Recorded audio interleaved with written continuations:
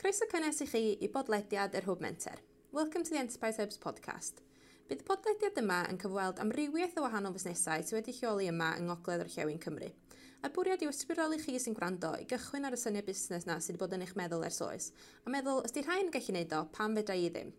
During this podcast, we'll be interviewing various businesses who are based here in North West Wales. The intention being to inspire you all listening to start on that business idea you've had in your mind for ages, to think if they can do it, why can't I? A cofiwch, mae'r Hwb Menter yma I helpu gyda anogaeth, cefnogaeth a gofod swyddfa am ddim. Cylch fynediad I ymgynghoriad busnes, llwyth o ddigwyddiadau diddorol a cymuned y bobl eraill yn yr un sefyllfa chi. Am fwy o wybodaeth, cysylltwch â mi Sara neu Sian ar post@hwbmenter.cymru neu dim 1248 858 dim. Mae'r Hwb Menter yn raglen ar y cyd rhwng Menter Môn ac Emsbach wedi ariannu gan arian IRDF drwy Lywodraeth Cymru. Remember, the Enterprise Hub is here to help you by providing encouragement, support and office space for free. You'll have access to a business advisor, loads of interesting events and a community of like-minded individuals in the same situation as you. For more information, contact me, Sarah, or Sian on post@hubmenter.wales or 01248 858 070. The Enterprise Hub is a programme run in collaboration between Menter Môn and Emsbach, IRDF funded through the Welsh Government. Heb oed I pellach, dewch I ni glywed beth sydd gen I busnes I rannu gyda chi wythnos yma. Mwynhewch! Without further ado, let's see what our businesses had to share with you this week. Enjoy! Okay.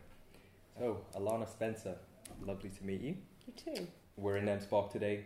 You're going to be speaking a little bit later, so we're definitely looking forward to catching a little bit of that. We were just hoping that we could ask you a couple of questions about your journey. I've done a little bit of research. You've been running business for 10 years now. You started when you were 17. There was a name change at some point, wasn't there? Applied for junior apprentice at some point. Good Obviously, research. got to the apprentice, won the apprentice, first Welsh person to win it. I wanted to wave the... What's that comedian's name? Is Rod it Gilbert? Rod? Right, yeah, I wanted to wave around the flag because I saw that. These guys were like, no, that's too cringy. So, yeah, it's their fault. I actually ruined a joke of his. That was meant to be a gag, and because I wasn't born in Wales, I was meant to say, oh, I'm not actually Welsh, but because I feel very much like Wales is my home, I just let him do it, and he said to me afterwards, he's like, you ruined my joke. In terms of business, it sounds like you've definitely been successful in it. Definitely been inspirational, and that's what we're trying to capture, trying to obviously inspire people who are thinking about businesses, people who just have ideas that want to turn them into reality. So trying to find out about what gave you the confidence to do that, overcome self-doubt, and even just the idea, like how you came up with the idea, how you came up with the steps that you took, whether you're moving strategically, like I needed to do this and that. I do way off course. Oh, yes, goal setting. Okay. Yeah. The Apprentice is where pretty much everybody got to know you from. It's one of the things that probably brought you a lot of exposure. So how was the 12-week process generally? It was horrendous. It was. I feel like, so when I do talks like I'm doing today, that most of the time I just sort of go, and then I did The Apprentice and got Launched as Investment and really breeze over it, and I feel like that's because it was so intense and such a crazy experience that I've almost just blocked it out of my memory. Obviously it's helped me massively, and you're right, I applied for the junior, and then I applied again the year after for the adult apprentice. Oh, was that quick turnaround? No, so I did junior, adult, did very badly the second year of applying and just basically put it to the side and thought, okay, apprentice isn't for me. And then 7 years later, had taken the business then from where I was then to making myself and my partner a really nice salary, but not knowing then how to go up the next level. And so I just on a whim decided that I'd give it another go. Okay. Didn't really expect to do as well as I did. And yeah, it was amazing. I learned so much along the way, and I think what I learned mostly is to have belief in myself. I had a real personal journey in there where I took a real hit in the first couple of weeks, and that really affected me mentally, and I almost had to then rebuild myself. And I think I then rebuilt myself. It sounds really cheesy, but I rebuilt a better version of myself that was a bit tougher, and I'm still probably the least tough of all of the apprentice winners, knowing them all. But I definitely learned to believe in myself a little bit more while I was in there. Okay. I actually really like that, because one of the points I was going to touch on was getting over self-doubt, like I said. And actually, I think in one of the interviews that I saw, like you mentioned, that was, if it wasn't in the context of The Apprentice, it was at least in the context of one of the things that you got out of business as you kept stepping up, was getting over your self-doubt. So what would you say to somebody who's in that position at 70 or 50, who's got an idea? I think I'm proof that someone with self-doubt can still go out and do it. Mm-hmm. And I don't think you want to completely get rid of self-doubt. It's actually quite a good thing, because it sanity checks you along the way. I very much believe in, when I have an idea, running it past people, getting their opinions, and then I've learned to make my decision based on everyone's feedback and stick with my decision and move forward with that. And I think it's very easy to just not question yourself and just go gung-ho into something. So I think work with your self-doubt, because actually it can be quite beneficial along the way. I really like that. I think I will stick with one more on The Apprentice. Actually, two. Has to be two. So, getting ready in 20 minutes. Yeah, is that true? Yes, it's absolutely true. That's what everyone asks goodness, me. Yeah. I have a funny story about that, actually, which Okay. I'll tell downstairs again. So you've got to laugh again as if it's the first time you've heard it. Okay. Will do. So you're so on edge in there that, and you're really not aware of times. You don't get a watch. You don't get the time. You don't get your phone. The day you walk in, they take away your credit card, your keys, your ID and your phone, and they keep all of that in their little locked away room. Wow. And there's no clocks in the house other than one that's on the oven, which they can't help. Mm-hmm. So the doorbell rings, and myself and Grania, who was in there with me, jump out of bed. I run into my little cupboard and start taking my hair rollers out and putting my makeup on, because we thought someone was there to tell us that it was the task. She goes downstairs, she comes back upstairs, and she goes, Alana, get back into bed. We've been in bed for 20 minutes and it's just a delivery turning up. So you're literally You're confused with times, and you're that wired that we literally had only been asleep for 20 minutes and we're like, right, it's the day, next day, task time. And yeah, you have 20 minutes to get ready. It is that strict. And in that time you have to get mic'd up, have breakfast, get yourself ready. So yeah. That is a lot. Yeah. And was that for 5 days a week for 12 weeks, or 7 days a week for 12 weeks? No, you get 1 day off a week, so 6 days a week, yeah. Still. Okay, sneaking the packaging out. That was the next one. Oh, you saw? I saw your vlog. Yeah. You put it online. I can't Yeah. not see that. Yeah. So have you still got it? I've still got that, and I've still got a bottle of gin that we made in one of the tasks. Yeah, I went in with quite a full suitcase, and it was quite hard to close as it was, but I came out with an even fuller suitcase.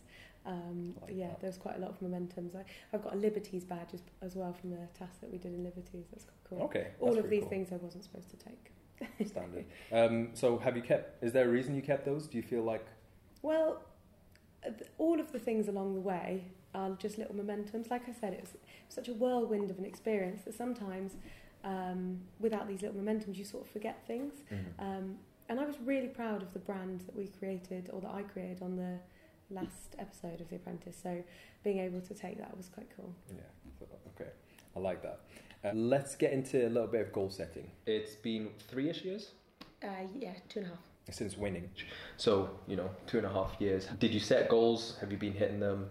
Challenges, the ones that you hit, how do you celebrate them? The ones that you miss, how do you then reconcile, say, in terms of rebuilding yourself, or just dealing with getting through that challenge? How do you approach it? So one thing I really didn't do pre-apprentice was set goals. Mm-hmm. And I think that was a big downfall of the business. We were almost busy fools in a way. We knew how we could go to a food festival and take a lovely load of cash home, but we never knew how we could then take that cash and invest it and grow it. And one thing that has been amazing off the back of winning, and actually one of the best things that's come from it, is you have to every month we have a board meeting with Lord Sugar and the rest of the team, and every year we do a financial forecast based on the plans that we've got. And if anything changes in the plans, you have to revisit the forecast, which is just constantly revisiting your plan and your focus. And so I don't necessarily have set goals, but what I do have is this budget and this forecast and these board meetings that keep me on track. Okay. And not everyone can have that, obviously, but what you can do is have your own written down plan and your own written down forecast, and just revisit it all the time. And I find that really important. Sometimes it can be the best and it can be the worst thing, because if you're not hitting your targets, it can be upsetting. But if you're burying your head in your sand and not looking at where you want it to be, then you don't know where you are and you'll get happy with your lot. And it's important to, if you want to drive forward, it's important to not kind of push that stuff to the side. Actually, you know what? I wanted to ask you specifically about vlogging. Yeah. Okay, so what made you start? I don't vlog that much, in all honesty, actually. It's something that I really want to do more of. I've done a few, and I did quite a lot of YouTube stuff straight off the back of The Apprentice. And it's one of the best things, sort of telling myself off here, it's one of the best things I can do for my business. But finding the time in amongst the not so exciting bits is quite challenging. I try to do as much as I can on Instagram in terms of day-to-day following the business. But that's hard as well, because when you're having, at the moment we're setting up a bakery, which is so exciting, and we've gone from outsourcing to the process of setting up this bakery. And so this is actually probably the most exciting time to be filming, but I'm so stressed about setting the bakery up. Actually, nobody wants to see that. So, I would love to do it more, but my own head gets in the way sometimes. Okay. In terms of business, did you see the benefits that would come off it, or did you just start because you felt like it? And with the Instagram as well, so why do you take those ones seriously? Because obviously we're talking about these in a business context. When it comes to melding business and social, it's still one of those things that not all businesses have really kind of captured or even see the importance of in today's world. So that's what I'm kind of trying to get to the bottom of. Why do you see that as important? Do you have any influences? Anybody you watch vlogging? So I think the most important thing about getting in front of the camera and letting people see the business journey for me is that I realised that people can make delicious cakes. There's a lot of Doris down the road can make a delicious chocolate brownie, but it's about people buying into you as the business and myself as the brand, and people buy into people, and I think that's why vlogging and filming and showing people the journey is important, to get people to care enough to support you. So my biggest inspiration in business is a brand called Deliciously Ella, which I'm sure you've heard of. It's a massive brand, and she has very much kind of paved the way I've gone in terms of her. She follows her journey in the business, but also her passion for food. So she's a health blogger, so she follows her passion for healthy food, and basically her motto is making vegetables cool. And so what I'm trying to do is use that as an inspiration for myself. Okay, transition. So from the research I did, it doesn't seem like you really had a transition from a 9-to-5 to a business owner. So I'm not really sure, you can correct me if I'm wrong, but you still had a transition essentially from a person that was in school age to where you are now. So what was that like for you, going from wherever you were to full-time business owner mode? So I started my business alongside school. When I was 17, I rented a kitchen, and I would go there after school on the bus. It was in a hotel, and I would make chocolates at the time. And so I was sort of already doing it, and I'd say the biggest transition I made was going from school education to making that decision to leave education at 17 or 18. To do it full time, and for the first year I think it was almost like it was very exciting, but I maybe didn't do as much as I could have been doing. I was probably working 3 days a week, 1 day baking and then 2 days at a farmer's market or an event or whatever. But in year 2, when people started going to university, that's when reality hit, that people have now left school and they've gone to start their futures. And so I need to work as hard as I can, because I'm not going to university and the only thing I've got to fall back on is me. And so from about the age of 18, 19 onwards, Up until about the time I applied for The Apprentice, I would have about 2 weeks off, and it would be January, and the rest of the time I'd be working solid. And it's only now, recently, now that we've got these ambassadors, that I've been able to take weekends off. That's only been in the last 2 years that I've even experienced a weekend, which has been lovely. But it is really important to put all the hours in at the beginning, because that's when you're sort of building the foundation. Yeah, I'm glad that you mentioned that, because I think, so a couple of the people that we mentioned anyway, Gary Vee being one of them, a lot of the thing that he talks about is young entrepreneurs who just see a place that you're at now, and they don't know about the years of not having weekends, for instance. Like, they just don't understand that that's what it took to get you to this place. So it's definitely one of the points that I'd like to... Oh, he's not saying anything to us. I think that's one of the big reasons Lord Sugar invested in me, is because at the time I was in The Apprentice, I was working every hour and I was putting everything into it, and I think he knew that if all else, she can go to the events herself and we'll still have a great business. So I think it kind of shows you've got to be willing to do it yourself, otherwise no one's going to invest in you or back you. Tell us a little bit about the support from your parents around that time, please. At the beginning?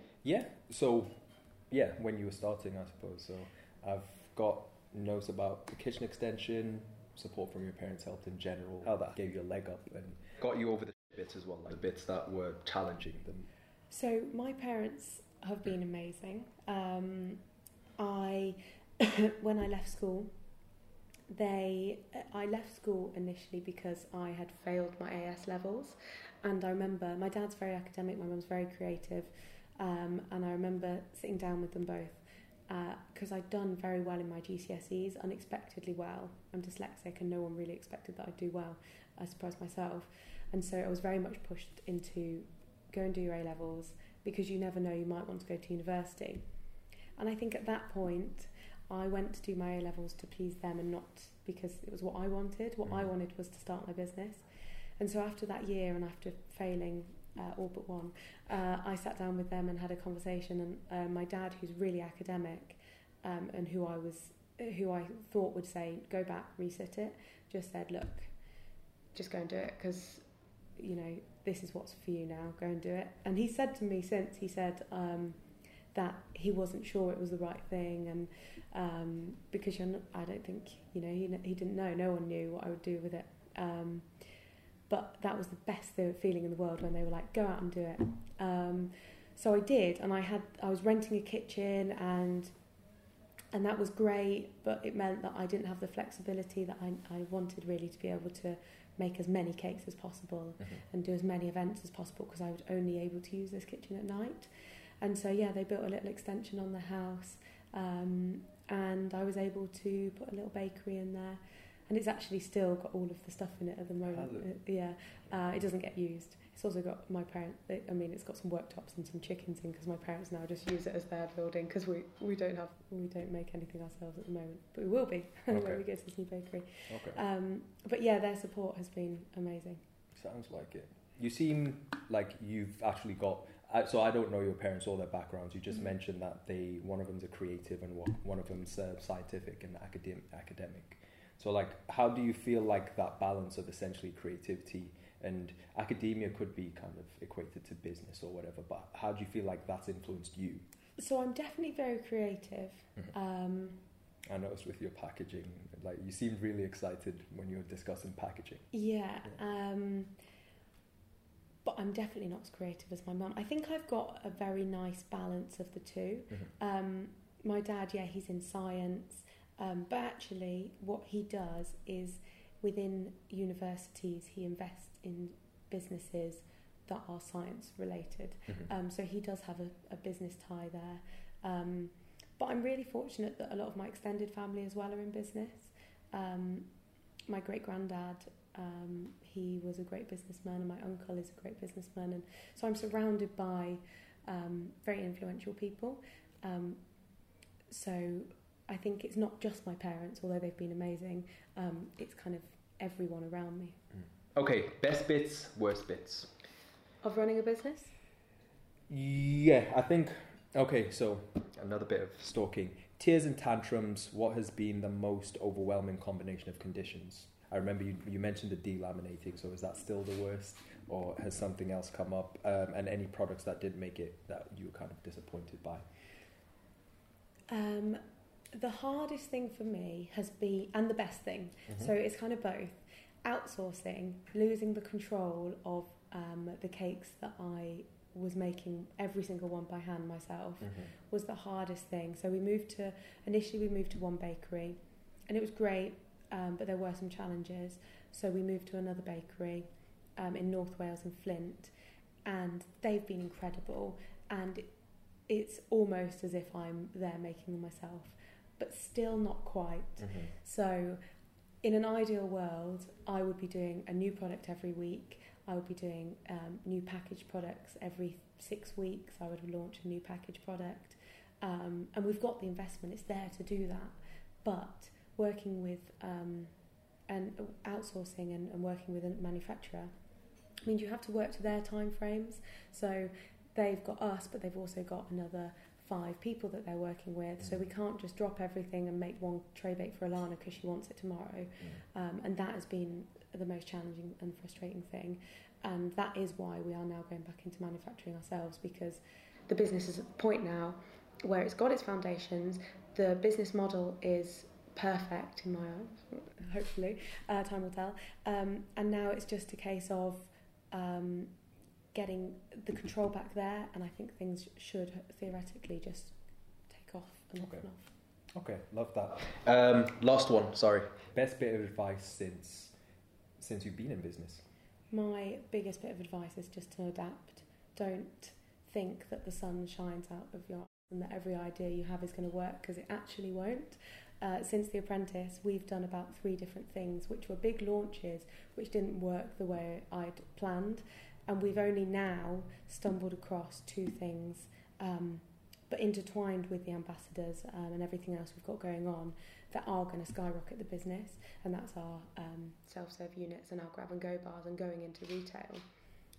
If you're unable to adapt, your business will fail, because you're going to come across things that aren't going to work, and if you don't change them, then you're just going to run it into the ground. So adapt. Okay, thank you. No worries, thank you. Alana Spencer.